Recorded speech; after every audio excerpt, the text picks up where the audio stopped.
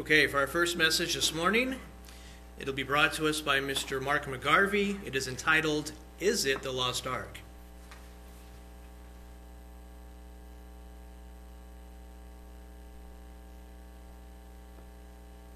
Good afternoon, everyone. Hope you can hear me okay.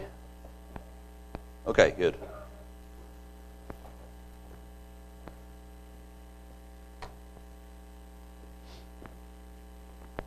Well, unfortunately, it's reverted back to a dull and overcast December day, hasn't it? After those glorious 70s days we had on Wednesday and Thursday. Beautiful. I love that about this part of America compared to Britain. Britain, as Matt will know, from October through March, it's dull and overcast, rains every other day, gets dark at 3:30. Horrible. Real easy to get the winter blues. So, quick question. Who here has seen the movie Raiders of the Lost Ark? Yeah, it's a famous movie. It's been around for decades. It's a classic, I guess. One of my favorite movies growing up as a kid. Actually, the very first VHS video cassette I bought was Raiders of the Lost Ark back in 1988. Swashbuckling adventure, action, and it had a religious theme too. Maybe it's a guy movie, I'm not sure, but the Indiana Jones character is a classic and played well by Harrison Ford. So what I wanted to do in this message is another one of these messages that I've done here this year on the obscure stories, the ones we don't read about too much or hear too often. I did one on Gideon at the start of the year, one on Esther, and so this one I wanted to touch on this subject. Interesting characters and events of both the Old Testament and the New Testament. So today I'm going to talk about the Ark of the Covenant, and maybe a little later I can try and answer that question. Is it the Lost Ark? But more importantly, for us, is it relevant to us today as 21st century Christians? So, what is the Ark of the Covenant? It was also known as the Ark of the Testimony, and in some verses, the Ark of God. And if Brian can put up that first picture I sent you, I've got a few pictures here I wanted to show. This is the traditional looking Ark of the Covenant there. A gold chest. The measurements are given in the Old Testament, and what it equates to approximately, because it's given in cubits in the Bible, it equates to about 4 feet long, 2¼ feet wide, and 2¼ feet high. And as you can look at it, it looks beautiful, overladen with gold. Basically a wooden chest made out of acacia wood, and overlaid with gold over the whole thing. Gold poles, as you can see, they're going through the 4 ringlets that are on each end and each side, and that way it can be carried. And those poles were made out of the same acacia wood and overlaid with gold. And then on there's a lid on top, which has the 2 angels, the two cherubim on top, facing towards each other, but also looking down to what is termed as the mercy seat, which is the top of the lid of the Ark of the Covenant. So sometime after its construction, it would later go on to hold the 2 tablets of stone that Moses received from God, which had the original 10 Commandments on. It also had Aaron's budding rod in there later on, and also a pot of manna. So, therefore, when we see a good look at it there, beautiful looking thing that it was, let's look and go back to see when it was originally instructed by God to Moses how to build this, what to do. So we're going to go and look at Exodus chapter 25 and verses 10 through 22. Exodus chapter 25, verses 10 through 22. Verse 10. And they shall make an ark of acacia wood, 2½ cubits shall be its length, 4 feet, 1 cubit and half its width, and 1 cubit and half its height. 2¼ feet, so about 27 inches wide and 27 inches high.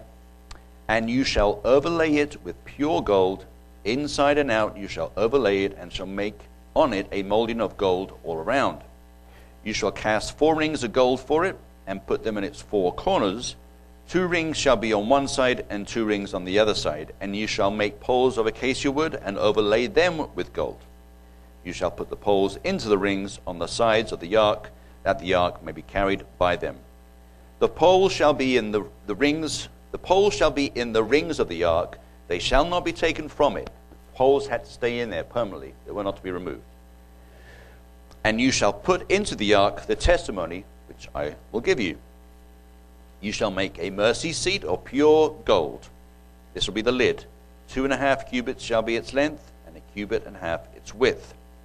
And you shall make 2 cherubim of gold, of hammered work. You shall make them at the 2 ends of the mercy seat. Make 1 cherub at one end, the other cherub at the other end. You shall make the cherubim at the 2 ends of it of one piece with the mercy seat. So God wanted this whole lid to be made of one piece of gold, and to look the way they did. And the cherubim shall stretch out their wings above, covering the mercy seat with their wings, and they shall face one another. The faces of the cherubim shall be toward the mercy seat. You shall put the mercy seat on top of the ark, and in the ark you shall put the testimony that I will give you. And there I will meet with you, and I will speak with you from above the mercy seat, from between the 2 cherubim which are on the ark of the testimony, about everything which I will give you in commandment to the children of Israel. So this was commanded by God to Moses when he was on Mount Sinai, with Joshua just a little ways back when he was up there for the 40 days and 40 nights.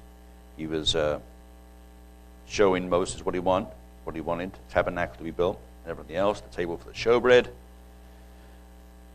the gold lampstand, and basically his plan for the tabernacle that they would have in the wilderness. And I want to read a couple of notes here in my study Bible about verses 18 through 22. Very interesting here, so let's listen to this here. Quote, 2 cherubim.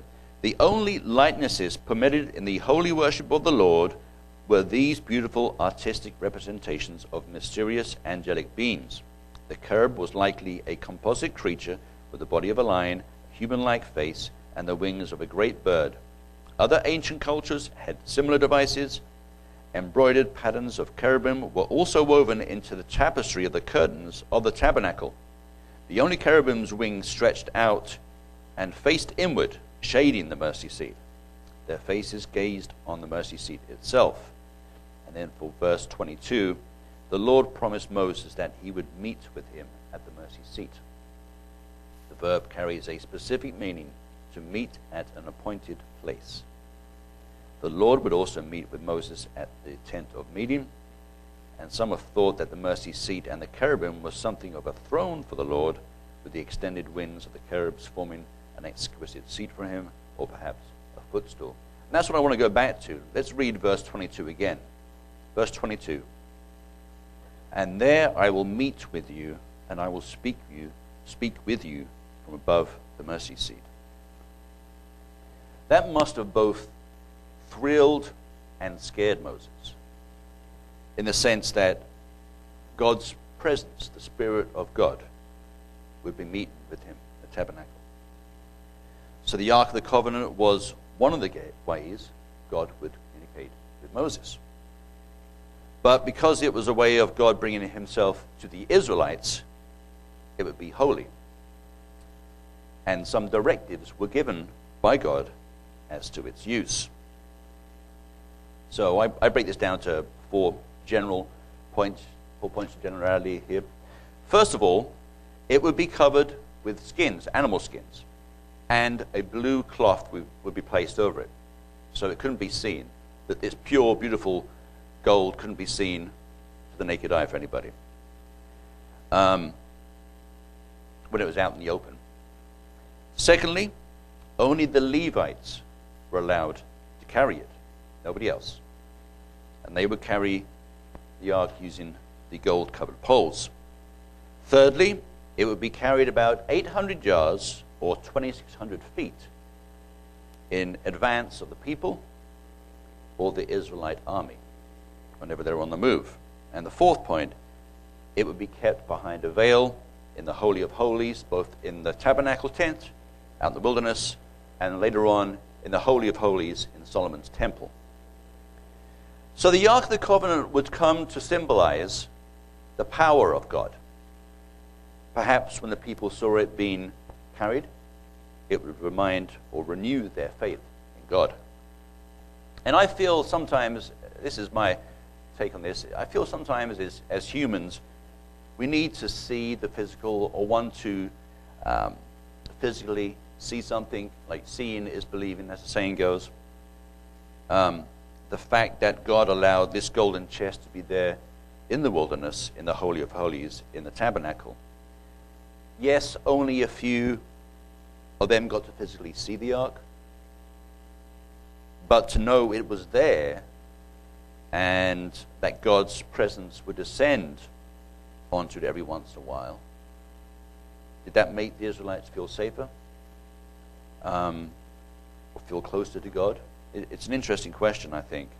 And in the sense that sometimes I wish Jesus was walking out there in amongst us today. It'd be great just to physically see him.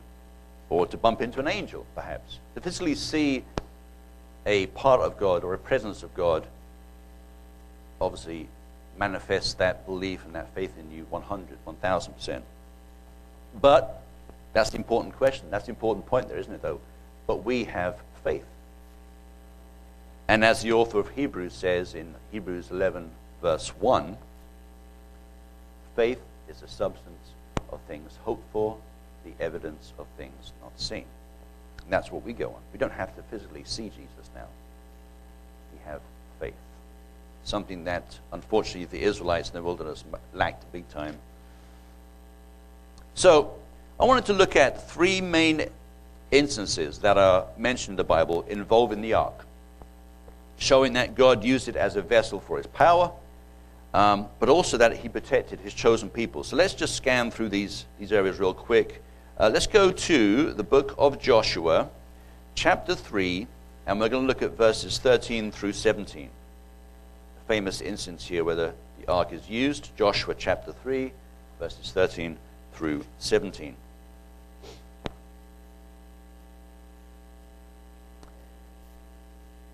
And it shall come to pass, as soon as the soles of the feet of the priests who bear the ark of the Lord of all the earth, shall rest in the waters of the Jordan, that the waters of the Jordan shall be cut off, the waters that come down from upstream, and they shall stand as a heap.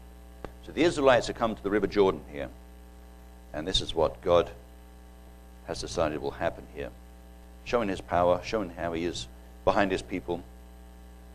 So it was, verse 14, so it was when the people set out from their camp to cross over the Jordan, with the priests bearing the ark of the covenant before the people, and as those who bore the ark came to the Jordan, and the feet of the priests who bore the ark dipped in the edge of the water. For the Jordan overflows all its banks during the whole time of harvest. That the waters which came down from upstream stood still, and rose in a heap very far away, at Adam, the city that is beside Zaretan. So the waters that went down into the sea of the Arabah, the salt sea, failed and were cut off.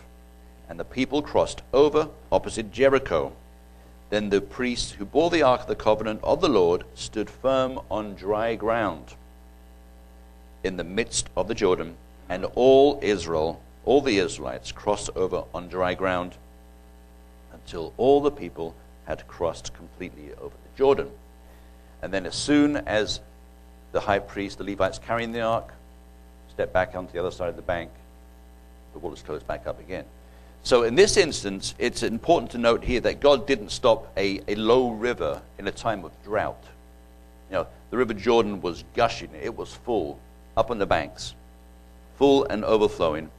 So God made it a little more interesting for all those involved at that time. Let's go just over a couple of chapters.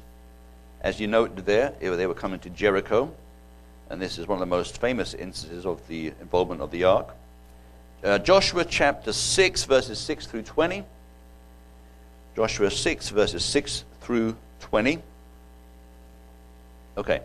Then Joshua, the son of Nun, called the priests and said to them, "Take up the ark of the covenant, and let 7 priests bear 7 trumpets of ram's horns before the ark of the Lord." And he said to the people, "Proceed and march around the city, and let him who is armed advance before the ark of the Lord." So it was, when Joshua had spoken to the people, that the 7 priests bearing the 7 trumpets of ram's horns before the Lord advanced and blew the trumpets. And the ark of the covenant of the Lord followed them. The armed men went before the priests who blew the trumpets, and the rear guard came after the ark, while the priests continued blowing the trumpets. Verse 10, Now Joshua had commanded the people, saying, "You shall not shout or make any noise with your voice, nor shall a word proceed out of your mouth until the day I say to you, shout. Then you shall shout." So he had the ark of the Lord circle the city, going around it once. Then they came into the camp and lodged in the camp. And Joshua rose early in the morning, and the priests took up the ark of the Lord. Then 7 priests bearing 7 trumpets of ram's horns before the ark of the Lord went on continually and blew with the trumpets. And the armed men went before them, but the rear guard came after the ark of the Lord, while the priests continued blowing the trumpets. And the second day they marched around the city once and returned to the camp. And so they did this 6 days. But it came to pass on the 7th day that they rose early, about the dawning of the day, and marched around the city 7 times this time, in the same manner. On that day only they marched around the city 7 times, and the 7th time it happened, when the priests blew the trumpets, that Joshua said to the people, "Shout, for the Lord has given you the city. Now the city shall be doomed by the Lord to destruction, it and all who are in it. Only Rahab, the harlot, shall live, she and all who are with her in her house, because she hid the messengers that we sent." Verse 18, "And you by all means abstain from the accursed things, lest you become accursed when you take of the accursed things, and make the camp of Israel a curse and trouble it. But all the silver and gold and vessels of bronze and iron are consecrated to the Lord. They shall come into the treasury of the Lord." So verse 20, "So the people shouted when the priests blew the trumpets. And it happened, when the people heard the sound of the trumpet, and the people shouted with a great shout, and that the wall fell down flat. And the people went up into the city, every man straight before him, and they took the city." So, and I'm going to read a little insert here on my study Bible too about verse 20 to conclude this on Jericho. "With a great blast of the horns and a great shout from the people, God miraculously delivered Jericho into their hands. The wall fell down flat," parentheses, "under itself." The account of the taking of Jericho, verses 8 through 20, is related in a slow climax-building style. This first great obstacle to Israel's possession of the land fell merely at a shout of the people. The fact that it was utterly destroyed in a moment illustrates God's complete and effortless mastery over all his people's opponents. End quote. So with the Ark, the covenant there, the blowing the trumpets, and the people shouting, and maybe perhaps, as Reg mentioned in his message, a vibration of sorts brought the walls down, and Jericho was destroyed. One of the most memorable and famous stories of the Old Testament. And one little other one I'm going to look at here is the book of Samuel. 1 Samuel chapter 5, verses 1 through 12. Now this is an interesting story, because this, as you've read before I'm sure, is the case of when the Philistines took the Ark of the Covenant after they defeated the Israelites and killed 30,000 Israelites. So let's begin here at 1 Samuel chapter 5, verses 1 through 12. "Then the Philistines took the ark of the God and brought it from Ebenezer to Ashdod. When the Philistines took the ark of God, they brought it into the house of Dagon and set it by Dagon." And Dagon was a false god, very similar to Baal. I guess in their world, I think Dagon may have been the son of Baal, so a bit of a relation there. "And when the people of Ashdod arose early in the morning, there was Dagon fallen on its face to the earth before the ark of the Lord. So they took Dagon and set it in its place again." So they stood it back up upright. So, okay, well, there must have been something weird happened there. We'll carry on. "And when they arose early the next morning, there was Dagon fallen on its face to the ground before the ark of the Lord again. But this time, the head was gone, and the hands were broken off. Okay? As it says there, the head of Dagon and both the palms of its hands were broken off on the threshold. Only Dagon's torso was left of it. Therefore, neither the priests of Dagon nor any who come into Dagon's house tread on the threshold Dagon in Ashdod to this day. But the hand of the Lord was heavy on the people of Ashdod, and he ravaged them and struck them with tumors, both Ashdod and its territory. And when the men of Ashdod saw how it was, they said, the ark of the God of Israel must not remain with us. You think? For his hand is as harsh toward us and to Dagon our God. Therefore they sent and gathered to themselves all the lords of the Philistines and said, what shall we do with the ark of the God of Israel? And they answered, let the ark of the God of Israel be carried away to Gath. Get it away from here. Send it over there. So they carried the ark of the God of Israel away. So it was, after they carried it away, that the land of the Lord was against the city with a very great destruction. And he struck the men of the city, both small and great, and tumors broke out on all of them. Verse 10, therefore they sent the ark of God to Ekron, sent it away again. So it was, as the ark of God came to Ekron, that the Ekronites cried out, saying, they have brought the ark of the God of Israel to us, to kill us and our people. So they sent and gathered together all the lords of the Philistines and said, send away the ark of the God of Israel and let it go back to its own place, so that it does not kill us and our people. For there was a deadly destruction throughout all the city. The hand of God was very heavy there, and the men who did not die were stricken with the tumors, and the cry of the city went up to heaven. So they said, you know what? We don't want it. You can have it back. And they sent it back on an unmanned cart with a couple of horses, and it went back up into Israel by itself. God directed it back up there. So the Philistines made golden tumors and golden mice as a memorial to what had happened, and sent those back to Israel with the unmanned cart, and they were glad to see the back of it. Because it's funny here, I think it's in a different chapter, how it mentions how after the first couple of instances, they volunteered another city to take it. You're taking it. We don't care what you say. You're having it next. And it didn't work out. We don't want it. So, and actually in the late 1970s, a 5-line inscription was found on a grain silo in the ruins of Isbet Sartah, which is in modern-day Israel. And when deciphered, it was found to contain a Philistine account of this battle, the battle that the 30,000 Israelites were killed. The capture of the ark is mentioned, and even specifically mentioned in the priest Hophni, who was one of the high priests at the time. And this is the earliest known extra-biblical reference to an Old Testament event. So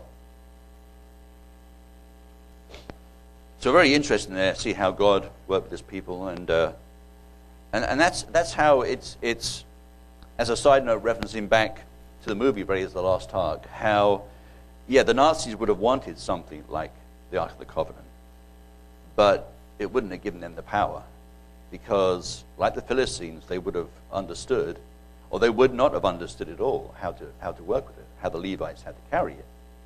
It had to be covered, and so on. And of course, evil people like the Nazis, it just wouldn't work. But Hitler didn't understand that. They didn't know that. They just wanted to grab these things and see if it would help them. So the ark would appear every now and then in various places throughout the Old Testament. It pops up in some instances during Saul's reign as king, and again during David's time as king, most famously for David when he comes back into Jerusalem dancing before the ark as he brings it back into the city after it had been gone away for a while. So then, after being on the scene for 800 years, the ark vanishes from history when the Babylonians destroy Jerusalem and Solomon's temple in 587 BC. But they didn't take the ark, otherwise it would have been recorded in their history books, their history somewhere. So there are theories that where it could have gone, as you know, is it somewhere in Jerusalem, perhaps under the Temple Mount? That's a strong theory, a lot of people think. There's also a theory that the Jews who escaped Babylon went down to Egypt, down into Africa with the Ark of the Covenant, and ended up in Ethiopia, because there's a small group of Jews in Ethiopia. And specifically, the Axum Church, a lot of you probably heard about this. The Axum Church in Ethiopia is a small group of Orthodox Jews, and they say they have the Ark of the Covenant in their Holy of Holies in that church, and have done for centuries, obviously. And I think it's interesting. I saw a documentary 10 years ago about this. One of the high priests that was tending, and maybe they did the same thing, go into the Holy of Holies once a year on the Day of Atonement to pray before and see the Ark, that when he talked about it a few years after, somebody asked him what did he feel when he was in the presence of the Ark, and he said fear. He felt fear. And that's an interesting way that would certainly jive with being in the presence of the Ark of the Covenant. But I'm not so sure. You know, I think if God wanted, if God wanted the Ark to be discovered or found or kept, he would have mentioned it somewhere, or he would have shown us. So is it lost? To man, yes. To God, no. He knows exactly where it is. And if he wanted it to be discovered, it would have by now. So there are those theories, and they're interesting. There's been books written about, you know, how it's under the Temple Mount, but you can't get under the Temple Mount because the Muslims control the Temple Mount, and you can only go down so far. Is it down further down in there? I don't know. Is it in the church, in Axum Church in Ethiopia? Interesting, but I'm not so sure. So when Christ came to earth 2,000 years ago, physically, in person, that was it, though, wasn't it? That changed everything.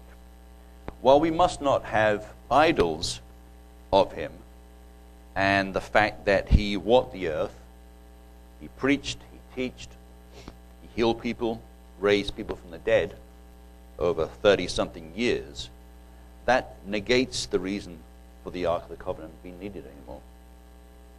And that's where the point is lost on a lot of people. The Ark represented God's presence on earth.